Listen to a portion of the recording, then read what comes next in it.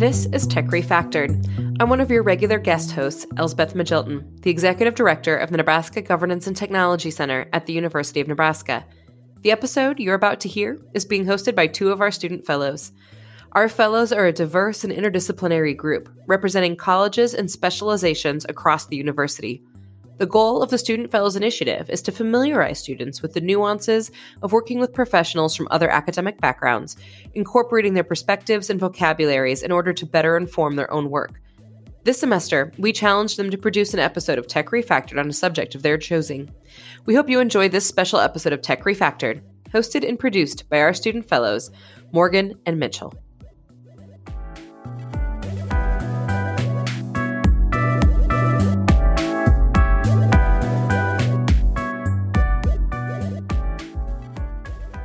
Today we're joined by Dr. Casey Hamer.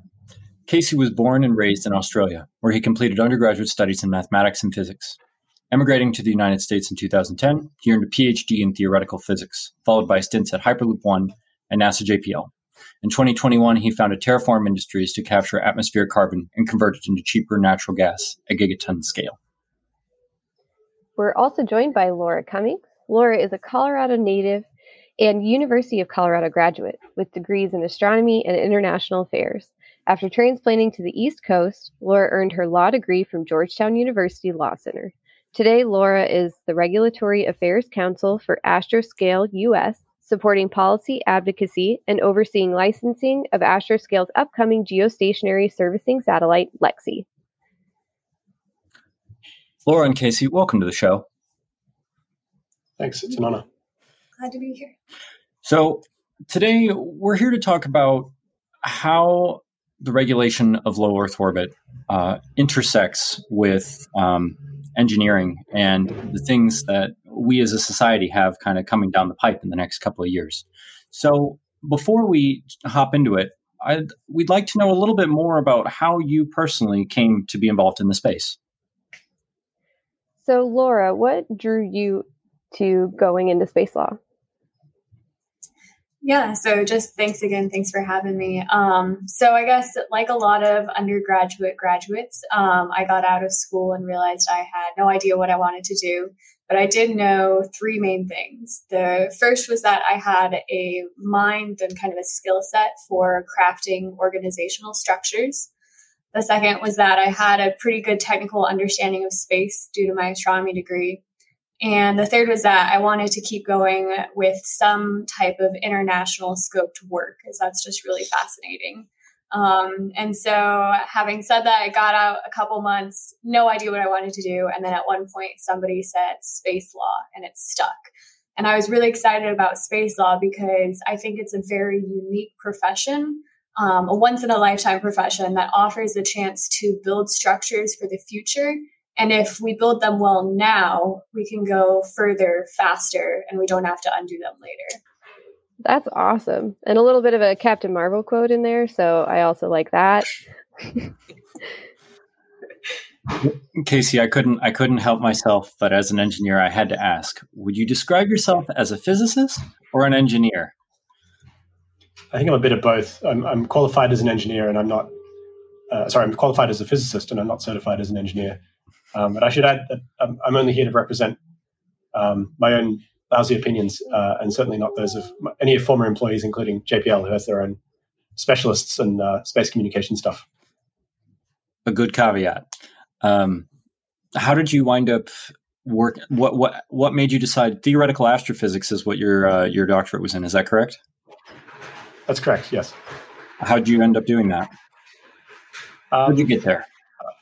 Yeah, I was interested in a lot of different things, and I was admitted at Caltech and basically encouraged to visit all the different laboratories, and that one was the one that seemed the most interesting to me at the time, which is the one that I did. Makes perfect sense. Do you enjoy it? Theoretical astrophysics, yeah, it was a good run when I was there. I was doing it for about 5 years, and then I made the mistake of taking a tour that was offered at Caltech to go and check out what was going on at SpaceX in nearby Hawthorne. And I went, and that was about 2011, and we got to have a 45-minute Q&A with Elon, and I was like, oh, that's pretty cool.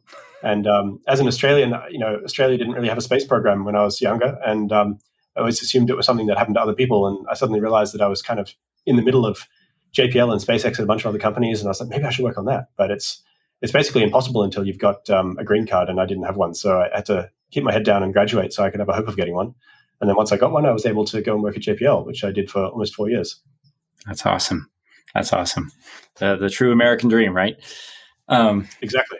So with that background in place, let's hop into this. For the sake of those who might not know, would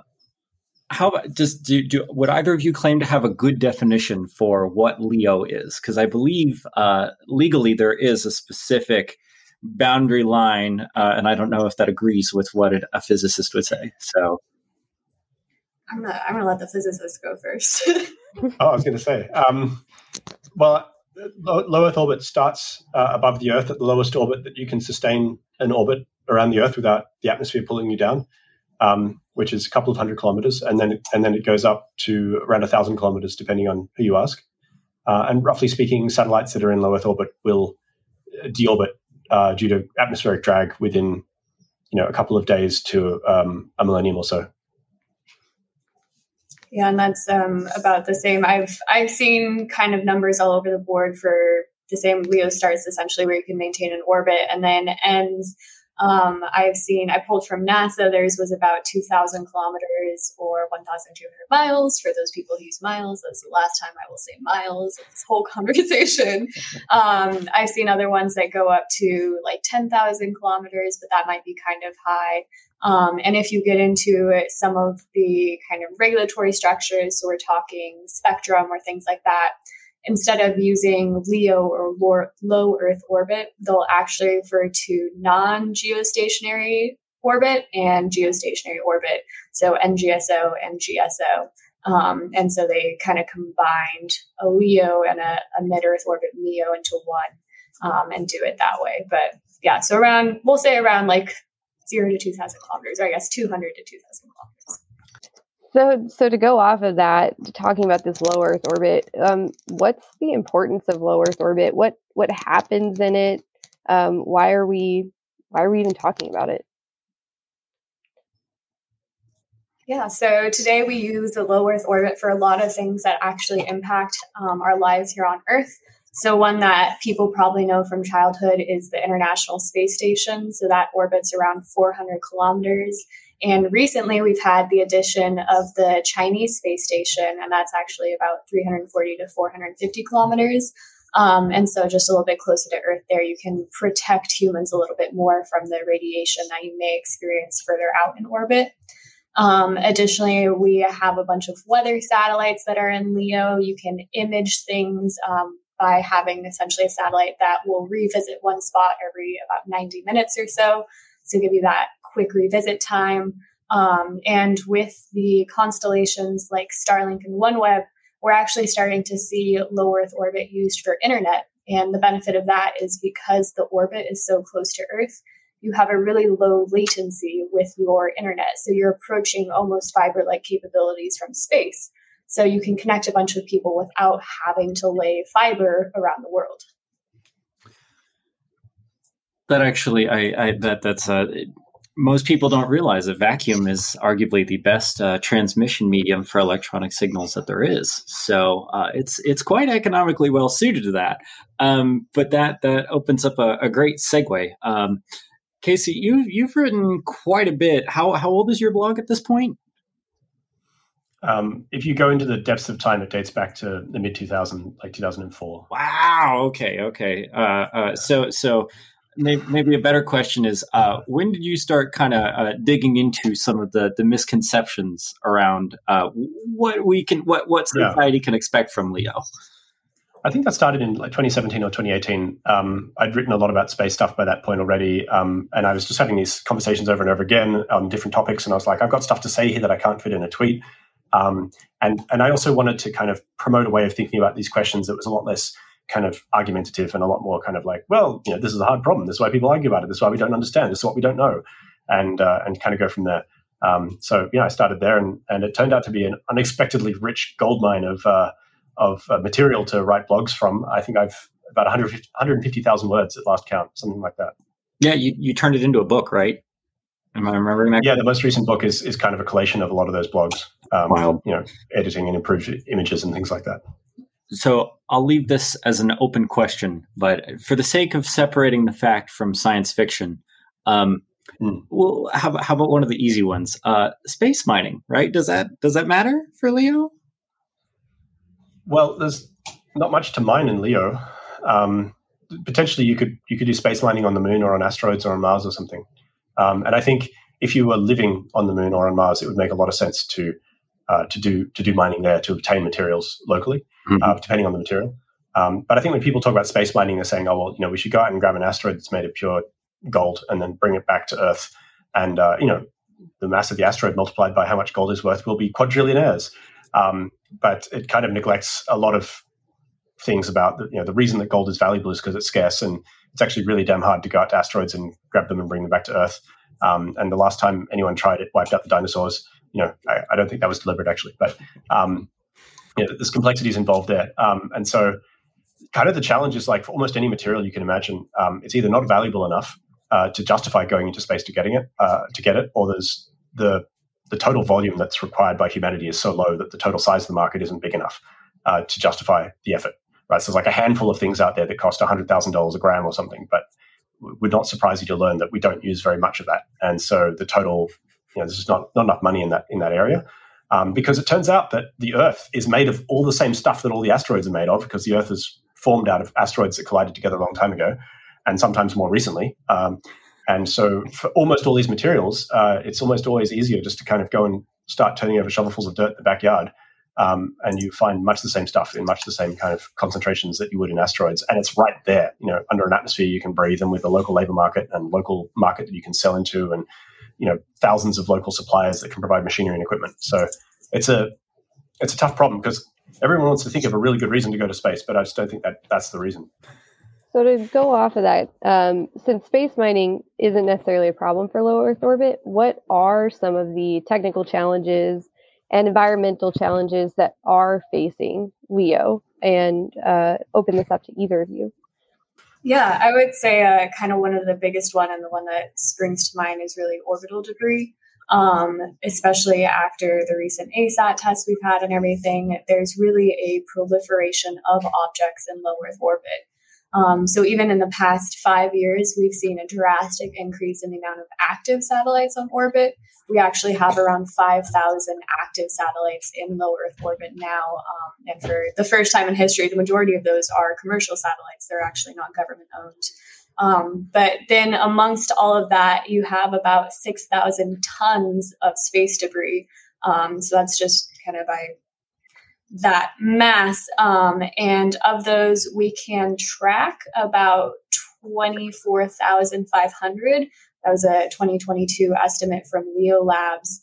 But there's still thousands more that are smaller than the size of a softball that we actually can't see. And so part of the problem is you have so many objects, and then you have objects that you can't see. And so even if you have an active spacecraft that has maneuvering capabilities, there's a possibility that you won't even see the debris coming your way, and that it can still disable your satellite. And so just briefly circling back to maybe we don't have mining in low Earth orbit, but one of the exciting possibilities now, because again, you have that 6,000 tons of electronics, mass, materials, metals in orbit, we're actually starting to see the business case for recycling in orbit. And so if you can get over the legal questions of going up and grabbing someone else's junk and have the technical capabilities to do that, there are companies that are developing the capacity to take those kind of materials that you have up there and recycle them into other materials. And then you see a secondary market for those products. Like I think there's an upcoming potential for, there's a company that wants to take pure aluminum rods and somehow use that as an energy source. I have no idea how that works. But if you have a lot of metals up there, you can have kind of a way to address the problem of orbital debris while also making that material useful. That is so cool. I would just add to that not all low Earth orbits are created equal with respect to orbital debris. So, like, one of the major concerns with the Iridium constellation, for example, is that its orbit is about 800 something kilometers, and it intersects with an existing field of debris from a Chinese anti-satellite test, and that's high up enough that those big bits are going to stay up there for 1,000 years. But once you're down around the where the space station is, around 400 kilometers, you have to be an exceptionally dense chunk of something big to stay up for more than a year. And it's like the space station itself has to reboost constantly, or it would fall back down. And you can even go lower than that. You can the Europeans have flown a satellite down around 250 kilometers, and that thing reorbited like a week after it ran out of gas. And so I think what we'll see in the future is that regulatory regime will recognize that it's the potential long-term costs of operating really large constellations at really low altitudes is much lower, because if something goes wrong or machines break down or whatever, these things just kind of flutter and then burn up within weeks instead of centuries. It's like every 100 kilometers further up is 10 times longer to deorbit. So, yeah. Just building quickly off of what Casey just said, we've actually seen companies that have responded to this logistics as well. The primary example is SpaceX with their constellation. They filed a modification to actually bring multiple shells that they were going to deploy of their satellites down to around, I think it's between 460 and 820 kilometers, because then even if they, for some reason, have a deorbit failure, just the natural drag of the atmosphere at that point will make it so that debris doesn't stay in space for centuries or longer. It actually will deorbit in about, I believe, 10 to 20 years at 600 kilometers. Can I ask a follow-up question right. So that the listeners can understand what a satellite would go through if it's deorbiting in the atmosphere? What happens to that debris? Like if it's at a lower altitude, turns into dust? It doesn't matter what altitude it's at. Sooner or later, it will run into the atmosphere at 25 times the speed of sound, and like the metal it's made of boils into gas. And sometimes little bits will survive to the surface. So every now and then, like bits of space junk fall down and like land on some farmer's field.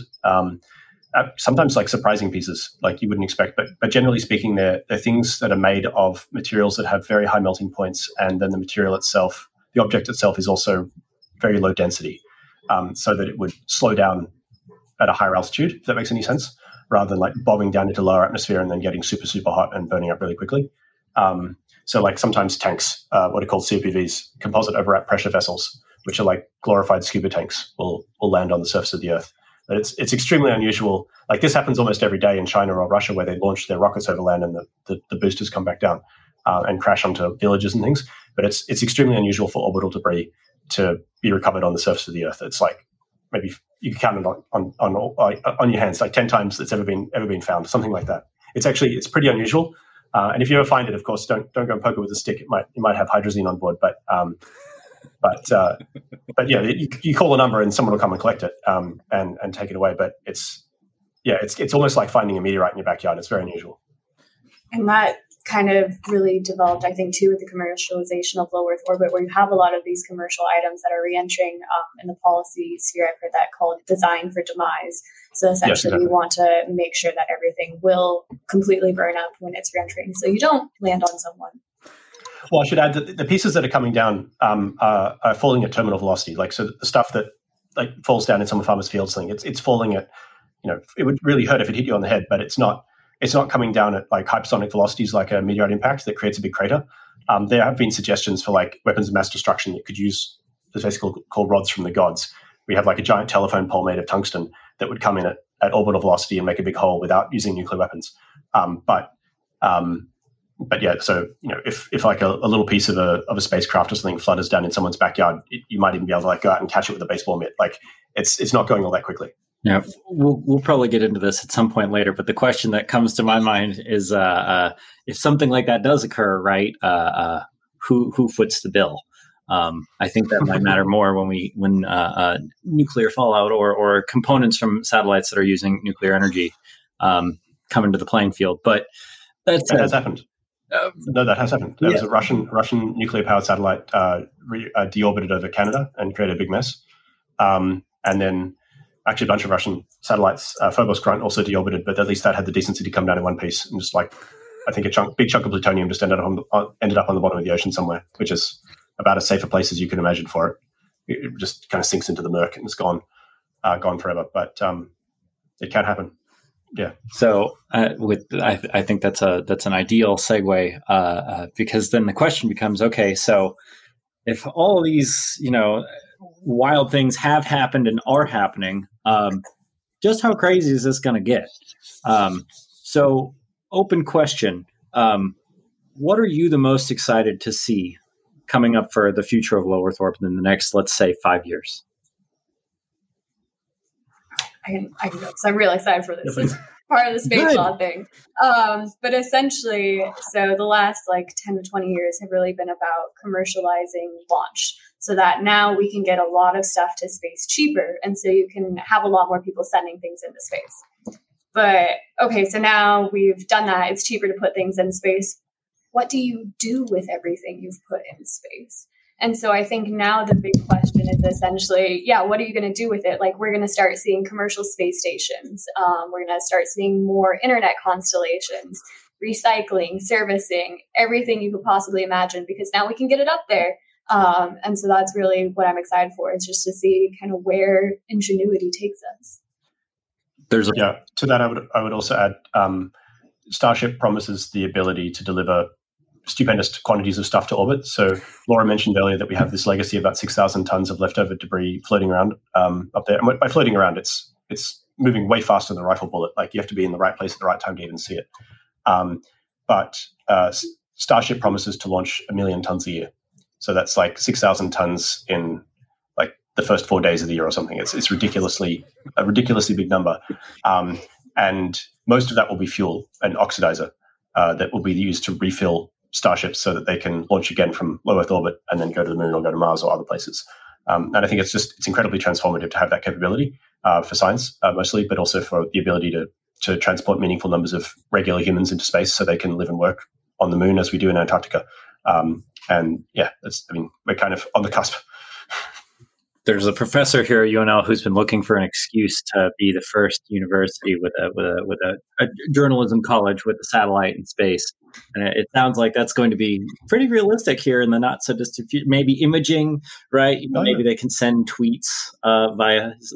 You can buy a kit for a CubeSat and launch it for less than $1 million now. So, it's not exactly pocket money, but it's pretty cheap. Yeah. And if you have a bunch of law students, they can license it for you. That is true. So you had mentioned, both of you have mentioned new technologies that are coming out. One of them was the demising of satellites. Are there any other new technologies that you haven't mentioned that are upcoming? Or with these new technologies, what are some of the challenges that those might present to LEO that aren't there now? We're going to have to get really smart with traffic management. But it's fundamentally not that hard a problem.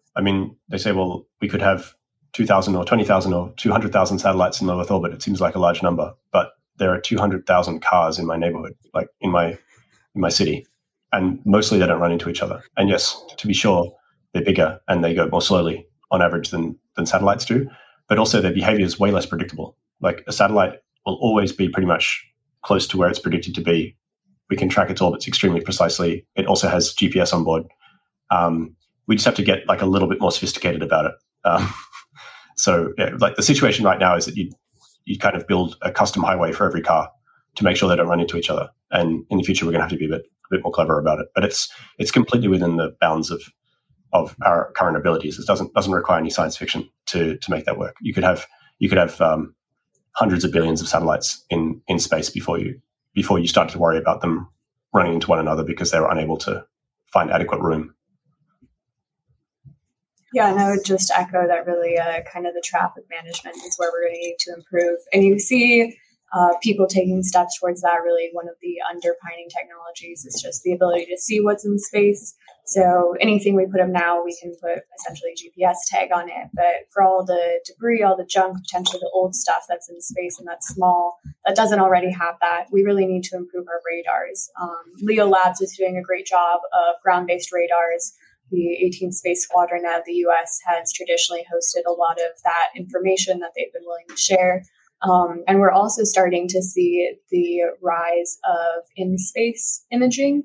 So space to space, trying to use that for space situational awareness. And really, we just need to figure out a way that the world can get together and share that data so we can figure out where things are. NOAA, specifically the Office of Space Commerce, has started doing that with their open architecture data repository. They're taking over from the DoD for doing that open SSA sharing. But really, yeah, just the ability to know where things are, and then we can kind of set up the flight management system.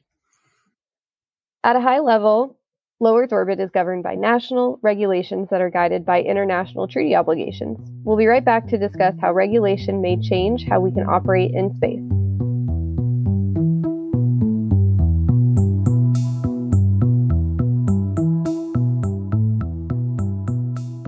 I'm Paige Ross, a student fellow at the Nebraska Governance and Technology Center. The student fellows at the center are drawn from across the University of Nebraska, including the colleges of law, business, engineering, and journalism and mass communications. In the program, we develop research projects focused on the intersection of society and technology, and working in multidisciplinary teams, think about how to communicate our work to the world. Some of this year's subjects include designing autonomous vehicles with drivers in mind, satellite congestion in low Earth orbit, and taking the politics out of online content moderation. We have some fun and network with fellow students and faculty too. The program is open to graduate or law students at the University of Nebraska and welcomes students from all departments. Now, back to this episode of Tech Refactored.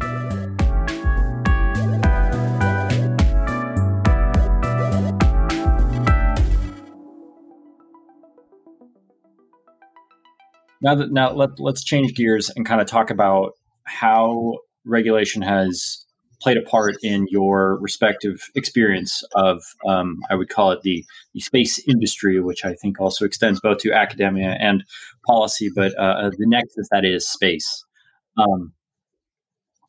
Maybe the simplest question is, based on your experiences, how do you perceive regulation of low Earth orbit? How have you seen it be impactful? I mean, the Outer Space Treaty, amongst others, I think start with the best of intentions, and in particular, responsive regulation is super vital to ensure that we can kind of price risk and uncertainty in this field. However, it's worth kind of noticing that the major kind of difficult to price externalities are due to irresponsible behavior from nation-state level actors in space. And in terms of the nation states who have the ability to do stuff in space, a good number of them have demonstrated that they will look the other way when it comes to regulations if they want to, for any reason. Screw you, no questions asked. And we're kind of seeing that right now with the lawlessness of Russia's invasion of Ukraine. And so I think in future, we have to be aware that our ability to enforce regulations on activities in low Earth orbit strongly depends on, in particular, the United States and its allies' ability to be dominant, or at least a dominant player in that space. It's practically impossible, I think, to do so if you were not able to set the agenda, if necessary, by force. And to just bring maybe, I want to say an optimistic scope to that, but kind of adding a little bit to the picture. So the Outer Space Treaty, when it was set up in 1967, if you look at it, it's really a treaty of principles. So when I want regulations for my company, I want something to tell me what I can or cannot do. I'm looking for a pretty low level of granularity, like how fast can I go? Where can I fly? That's not going to be in the Outer Space Treaty. And so we're seeing these nations try to build in the regulations underneath the Outer Space Treaty, whereas we already have the principles in space. Now let's kind of work to see the specifics under that. And you get these efforts from UNCOPUOS where they develop guidance that can then be strengthened to guide international practice. So specifically the long-term sustainability guidelines, the UNCOPUOS released these 21 guidelines that essentially are responsible behavior in outer space. States can voluntarily sign them and put them into practice. But because under the Outer Space Treaty, specifically Article 1, all of the nations that are signatories have to act in outer space in accordance with international law.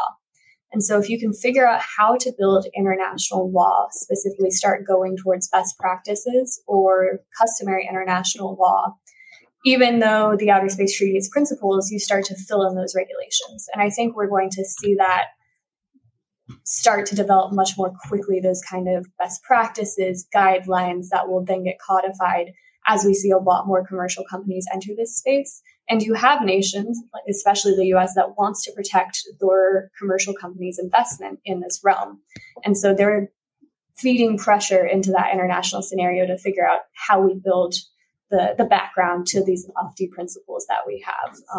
So while there are bad actors that do things that we don't really have the ability to enforce right now, the hope is that we can kind of use different economic, legal, and peer pressure to get everybody to the same baseline. Well, just to kind of underscore that, I would say, like, right now, one of the major challenges is that potentially North Korea or China or Russia or anyone could go and shoot down a bunch of satellites. And this is actually one of the major concerns with kind of developing the ability to recycle and harvest space junk that might belong to some other potentially defunct nation state, is that that's also actionable as anti-satellite technology. That's a real challenge right now. But if we're able to develop the technology that is able to kind of mitigate the effects of uncontrolled orbital debris as quickly as anyone can generate it, then that becomes a moot point. And we found a technological solution to a problem that was previously highly resistant to even international governance or legal strategies, just simply because, like dumping toxic waste at sea, it's an enforcement problem. So that's kind of an interesting question, Casey, that I just thought of based off of what you're saying. So are you trying, would your solution be to advocate a technical solution rather than trying to work within the bounds of the regulation that's there, just based off of your background? Because you mentioned trying to come up with a solution to clean up the space debris because people are using this technology. It was an interesting point.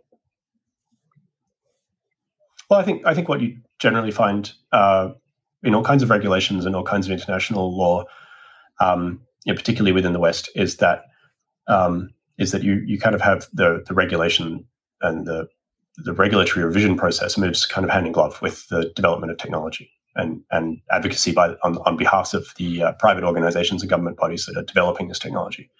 And so it's not really a surprise to see that principle extend into space.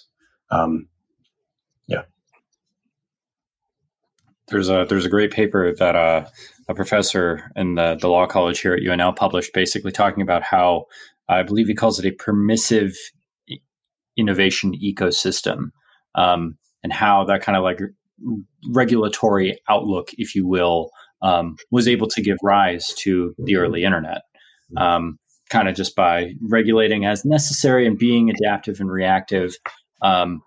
People could try stuff. But obviously, given its space, there are some consequences if people break things. Well, the internet is a great example because even today we see that regulators all over the world are struggling to keep up with the internet one way or another. And we have to remember that even though it's 2022, we're still in the early days of the internet. We're still in the early days of space technology as well. We have no idea what the final form of the internet will look like. Probably our grandchildren won't even find out. But as an example, you can look at the EU's recent regulations, and everyone has to click cookie related permissions, right? So that was regulation started with the best of intentions. By the time it was finally enacted and enforced, it was completely irrelevant. Didn't solve any of the problems it sought to solve. It just creates more friction and more problems. And will it ever be repealed? Probably not. There doesn't seem to be a process to kind of fix regulations that have failed in that way. We kind of see that across the board with the internet. At least in the case of space, the kind of barriers to entry to really start causing mischief in space are way, way higher than they are on the internet. One of the great things about the internet really is that essentially anyone with access to a computer can put up a web page or start doing stuff on it, which is, I think, overall a great positive thing. And in space, certainly the barriers are coming down, but they're still significantly high. It'd be much easier, for example, to go and salvage an old yacht and become a pirate on the open seas than to start launching stuff into space and causing mischief up there. So in terms of regulatory innovation, also something that we've seen just domestically to talk about is the Federal Aviation Administration. So they are in charge of launch and reentry licensing. And in 2020, they redid a major part of their regulations. So this is 47 Code of Federal Regulations, CFR Part 450, streamlining of launch and reentry licensing. And what the FAA did when they went into this rulemaking is they really focused on making performance-based versus prescriptive regulations. And so where a prescriptive regulation would be, I want you to go 10 feet at 2 feet per second with this specific propulsion system. You can make one that's just says, I want you to go 10 feet. I don't really care how you do it. Just make sure that you're not violating this safety metric. And so now they've instituted a system where companies can come to them and show them how they can meet a safety metric or a specific requirement, but use their own method of proof. And that ability to really govern performance rather than be prescriptive is one of the ways that you can allow technology to flourish and a lot of this innovation to happen while still ensuring that you maintain a level of safety across the board. That is smart. So is that something you think is a way that regulation works well because they sort of worked with the commercial industry to find out what their needs were to allow innovation to move forward, but to still kind of keep a lid on it in a way. Is that something that you would advocate regulation does going forward? Yeah, I would definitely say that a performance-based goal is a net positive. There are a couple of downsides. For instance, in your kind of performance test, you can define it so narrowly that you almost re-enter a prescriptive regime. And so that can be something to watch for. But then also the FAA did something interesting. They said, okay, when you bring us your methods to show us how you meet this requirement, if it's innovative, and I believe if you give them permission, they will publish it. And so companies can have the option of kind of just what the regulation says is what their baseline of how you can do this. They can innovate, or they can follow what another company has done and it met the same requirement. And some of the first movers or the innovators have objected to that as allowing those later entrants to really benefit from whatever innovation in the R&D and that investment that those first movers did. And so you can see a little bit of tension there, but I believe overall it really does enable industry to be innovative and work with their regulators, because the regulators don't want to be prescriptive anymore than the industry really wants them to be. And so overall, I think having that flexibility and that device really helps everyone move forward together. Yeah, I think the FAA generally has a pretty good track record when it comes to this kind of responsive regulation. Some might argue, particularly in the context of the 737 MAX certification, that they went a little far. But it's certainly it's an essential thing that if you're in the business of, say, building planes or something, that you know that you can go and knock on the door of your local field service district office in the FAA, and they'll give you the time of day and they'll sit you down and talk to you and be responsive to your needs and asks. That's not always the case for other regulatory agencies and in other jurisdictions as well, which is a kind of something that space will continue to challenge with. Will continue to be challenged by. Space development will continue to be challenged by. Yeah, that kind of opens the room for segue, right? Perfect. Okay, so that opens because two of the areas that we haven't really dug that deep into, for example, are the law that governs, say, telecoms in space. Right? We talked about how space-based internet. Casey's got a great blog post talking about how Starlink evolved as a solution that evolved out of a solution which was seeking a problem, and that's how Starlink kind of was born initially. But there's also the whole aspect where we have these international forces that may want to do what's beneficial for them, but how does that then play into the wider international picture? And so down the road, right, ideally it would be nice that whoever is showing up in 10 to 20 years can come and make usage of a full ecosystem that is friendly, right? That people who want to come into the sector and innovate can still do so. and most importantly, that we as a species don't kneecap ourselves on the way to the stars.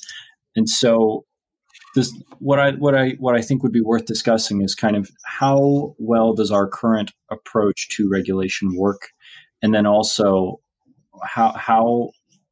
what are the impacts if we don't get this right, I think is a good way to phrase it.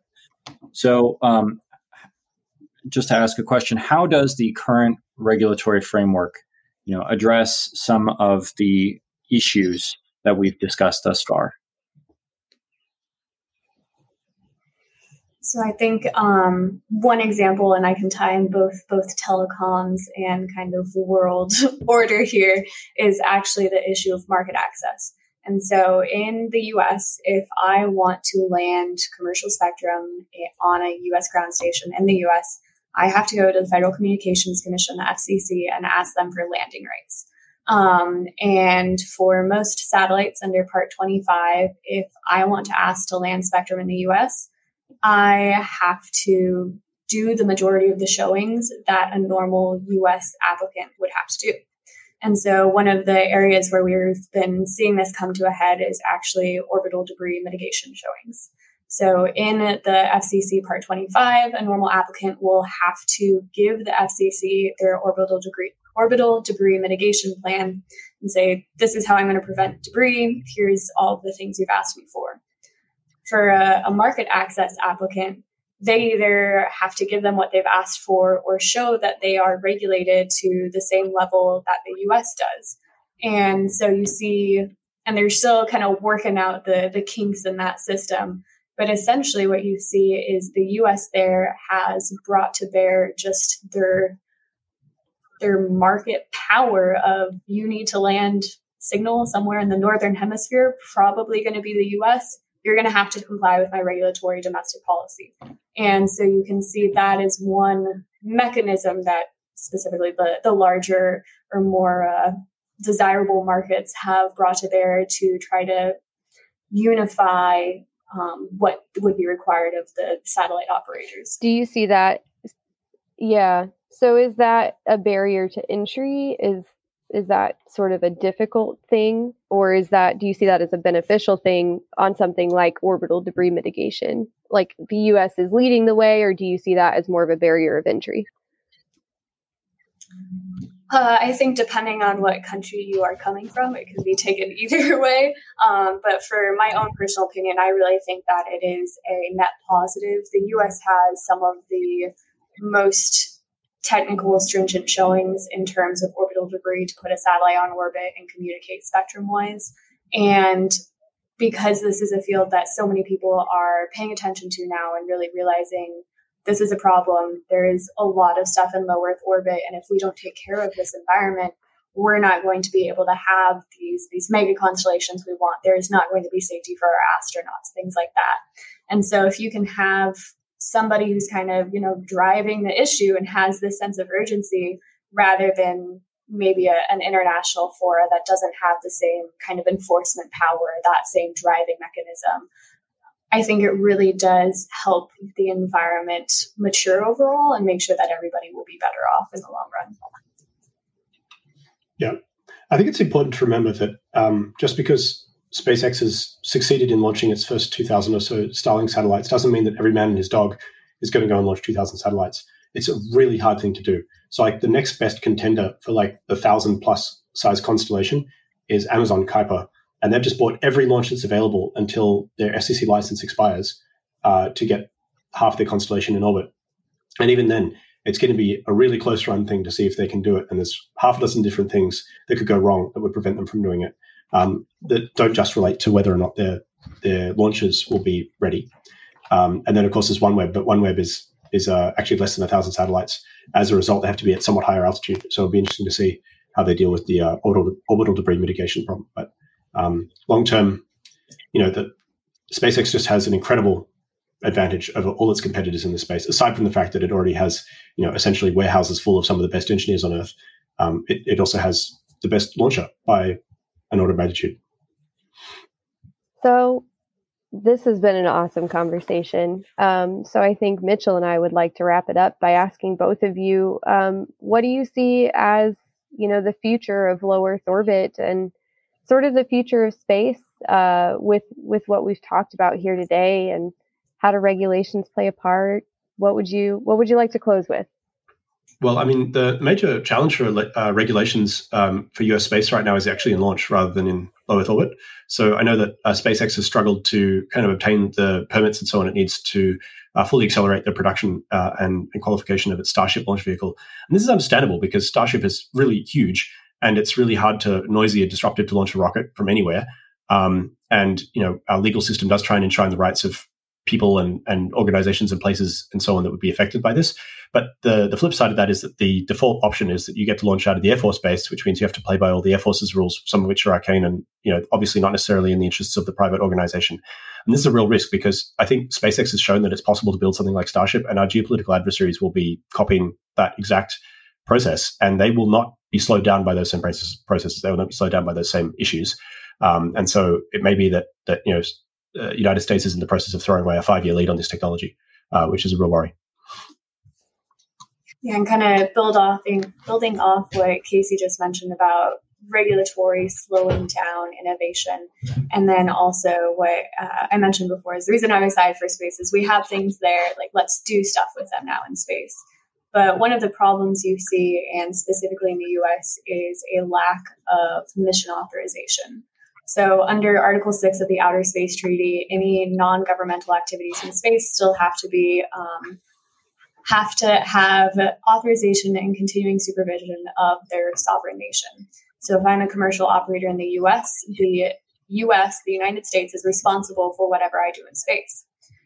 What that means is when you go to your different licensing agencies at this point, so FAA for launch, NOAA for imaging, FCC for spectrum, you kind of want someone to be like, hey, yeah, this is an okay activity. You can do this. You need someone to sanction it, because otherwise, if it's a novel technology, something they haven't seen before, those are going to go from that licensing agency to their interagency review process. And someone there is going to have a problem because it exposes the U.S. to liability for whatever that commercial operator wants to do. And at this moment in time, we have no overarching structure or entity that is in charge of making sure commercial operators can come with that innovative technology, go to one government entity that is identified and be like, please bless this mission. I want to do this.